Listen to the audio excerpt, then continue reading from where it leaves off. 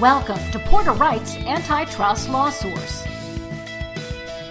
Good morning. This is Jay Levine, your host of Antitrust Law Source, and we're going to be discussing today the Supreme Court's recent ruling in Tyson Foods.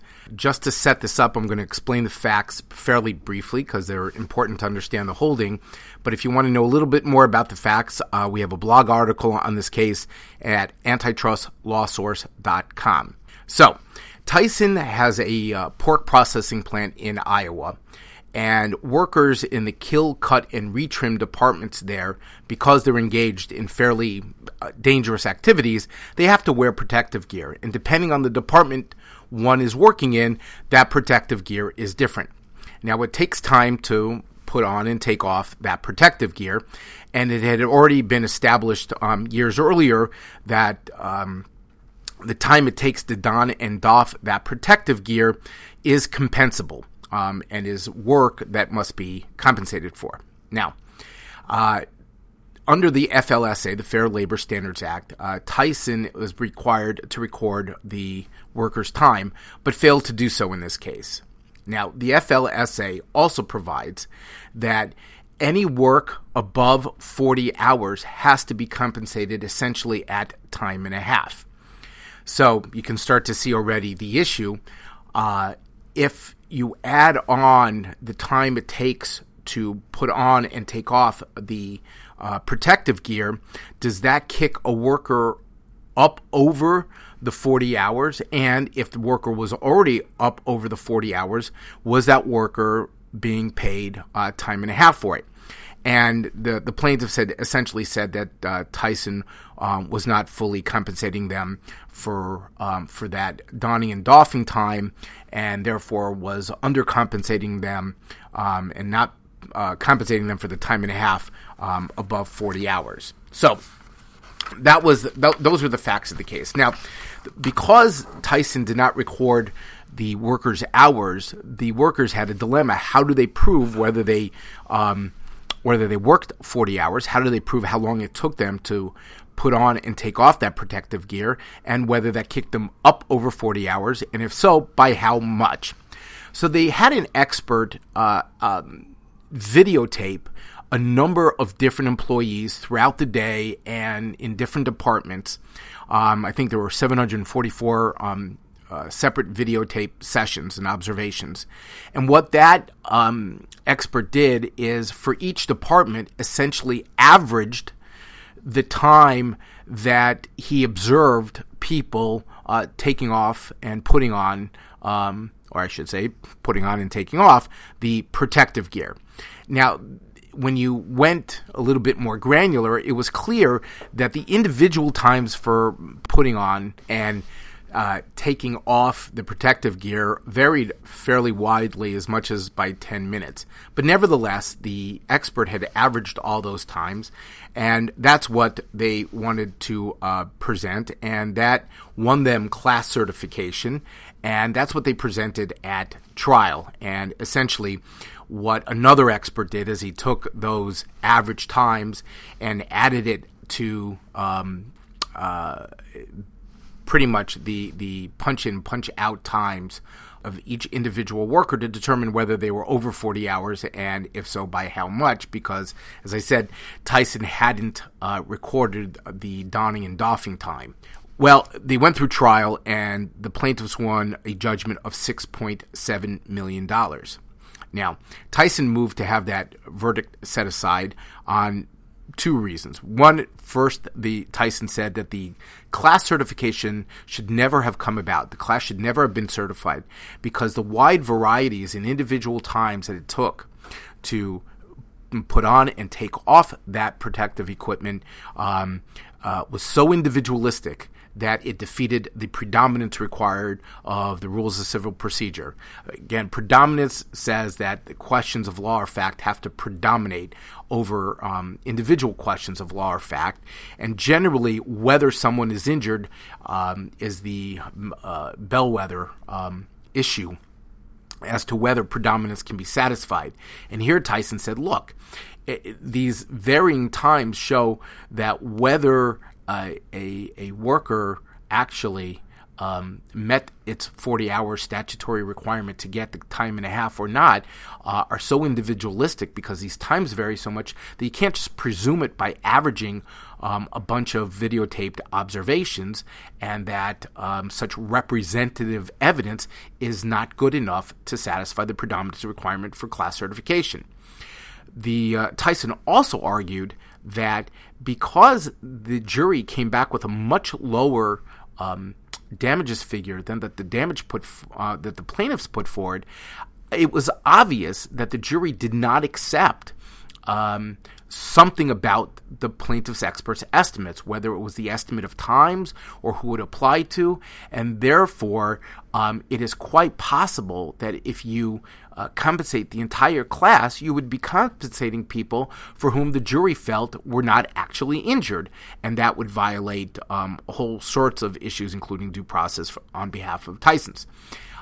The district court judge denied both, and so did the appellate court, and it went up before the Supreme Court on those two issues. And essentially, the Supreme Court said, listen, whether this representative evidence was good or bad is a common issue to everyone. Okay. But then it reasoned that if this kind of representative evidence could be used in an individual action, it should be able to be used in a class action. Well, that kind of begs the question, because the issue is whether such representative evidence could even be used in an individual action. And to that, they cite an earlier Supreme Court case back in 1946 that essentially held in somewhat similar evidence, somewhat similar representative evidence, that can fill in evidentiary gaps. And here I'm going to quote the prior case: when employers violate their statutory duty to keep proper records. So you can already see that the failure of Tyson's to record the donning and doffing time was a critical component in the court's ultimate acceptance of this representative evidence. And in the holding, if you want to summarize the holding of the court, it basically said, whether a representative sample may be used to establish class-wide liability will depend on the purpose for which the sample is being introduced and on the underlying cause of action. Now, I just want to pause there because that's fairly vague, and one of the issues will be exactly what does that mean. But essentially, in this instance, it certainly meant that, and it is a sublime, if not maybe more explicit theme in the opinion, that Tyson didn't keep the records it should have kept. So what were the plaintiffs to do? How could they prove their case? Essentially, if you follow Tyson's logic, the plaintiff shouldn't be able to have any case, but that essentially makes them profit from their own sins, if you will. So it was clear that the Supreme Court was bothered by that and said that in such cases, they're going to allow representative evidence when there's at least some evidence to suggest that the representative evidence is representative of the people. Now, the dissent points out that there's no evidence that the representative evidence actually represented anything. It was just an average. If you have things that are at 1 and things that are at 10, and you average them together, it's 5.5, but 5.5 is neither 1 nor 10.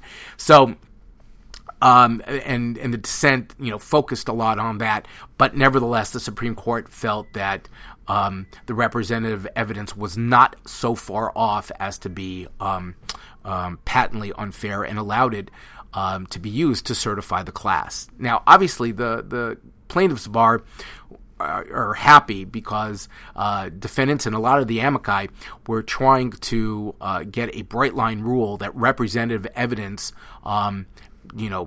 is just patently forbidden to be used or relied upon for certifying a class. And that the Supreme Court said they're absolutely not going to do. There's no bright line test. So we know that representative evidence can be used in certain circumstances. So in that respect, the class action plaintiffs' bar has a victory. To the extent that it's limited only to places where it is the defendant's fault as to why the plaintiffs don't have the type of evidence they need to prove their case, well, that makes the holding fairly limited. The $64,000 question becomes whether the holding in Tyson's allowing plaintiffs to use representative evidence is limited to situations where they are unable to otherwise prove their case for certification because of some malfeasance or misfeasance on the part of the defendants? Or does it get extended to situations where the data doesn't exist or it's just very hard to obtain, and they can overcome their or fulfill their predominance requirement under Rule 23 using representative evidence? Obviously, the latter situation is what class action defense lawyers fear, but we'll have to see how the holding is extended. Generally, with the passing of Justice Scalia, the class action defense bar wants to see how the Supreme Court's going to go. Soon after his passing, Dow settled a class action case it had that it was seeking review for, and it settled for several $100 million.